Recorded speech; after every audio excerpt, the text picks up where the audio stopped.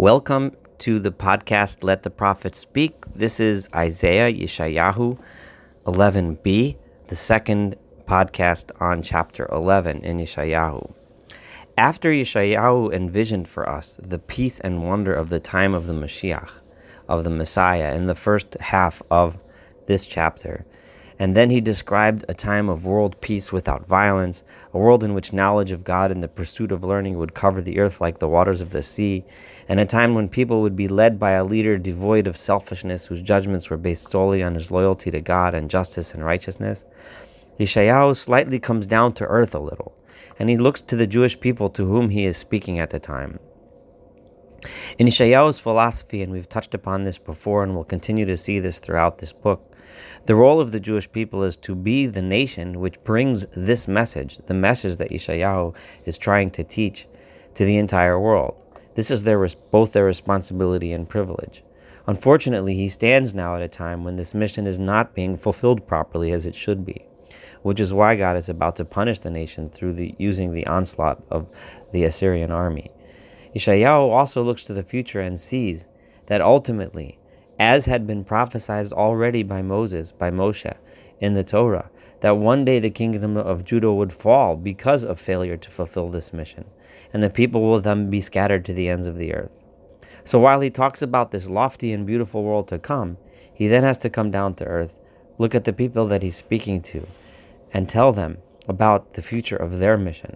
He also has to tell the people that one day there will be an end to this exile, and that one day they will also have accomplished their mission.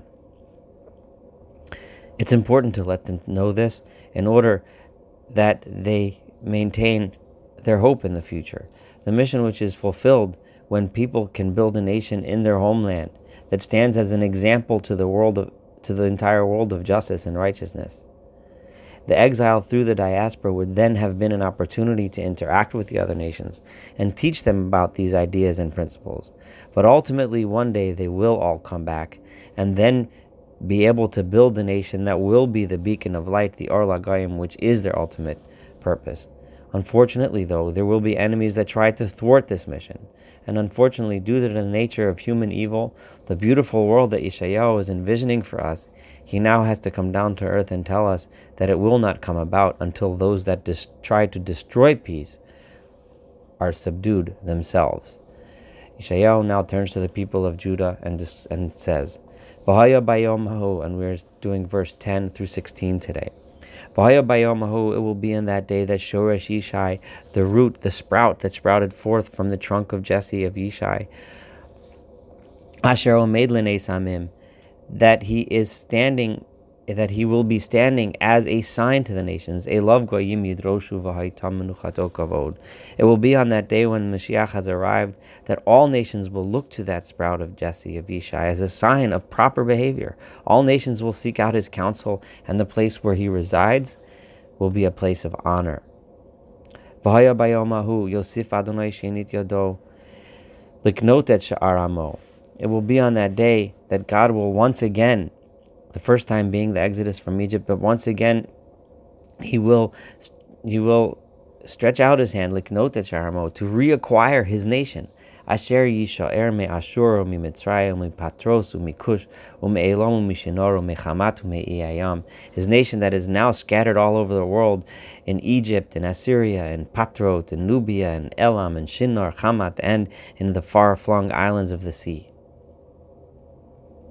God will continue for the second time. Yeshayahu is reassuring the Jewish people that despite their mistakes and infractions, they will ultimately accomplish their mission and be brought back to their land by God. The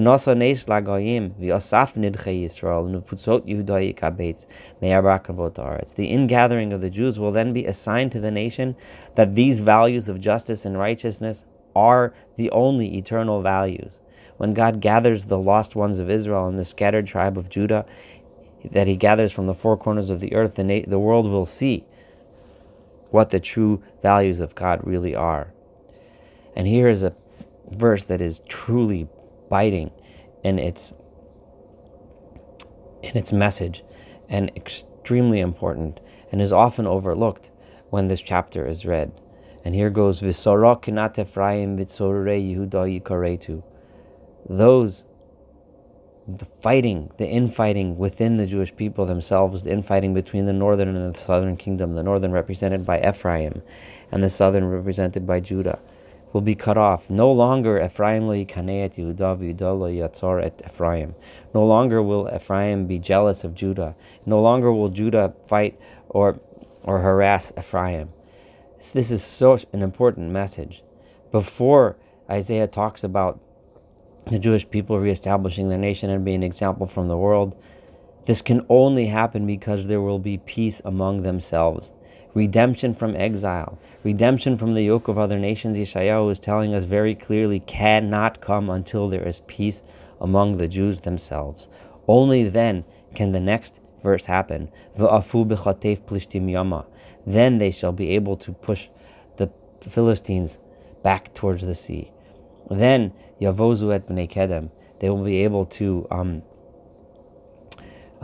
be overlords over the countries of the east. Edom u'Moav mishloach yadam uvnei Ammon mishmatam. Only then will those other nations obey them.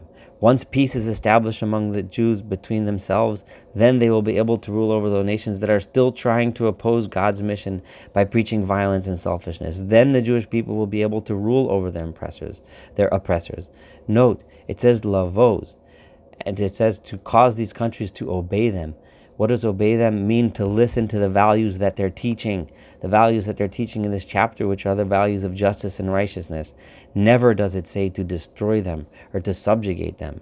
Similar to what Yeshayahu criticized the Assyrians for in the last chapter, when the Assyrians were only given permission to be Israel's overlords as an instrument of God's punishment, but instead they chose out of their own selfishness to destroy and kill.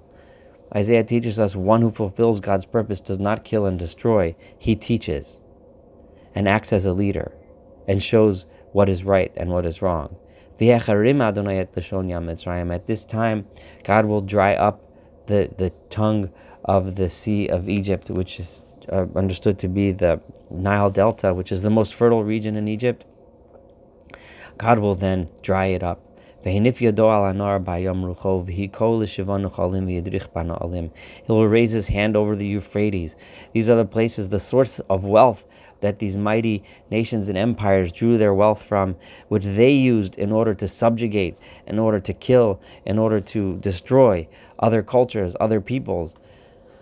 God will dry up that source of strength, so that people can just walk over those lands.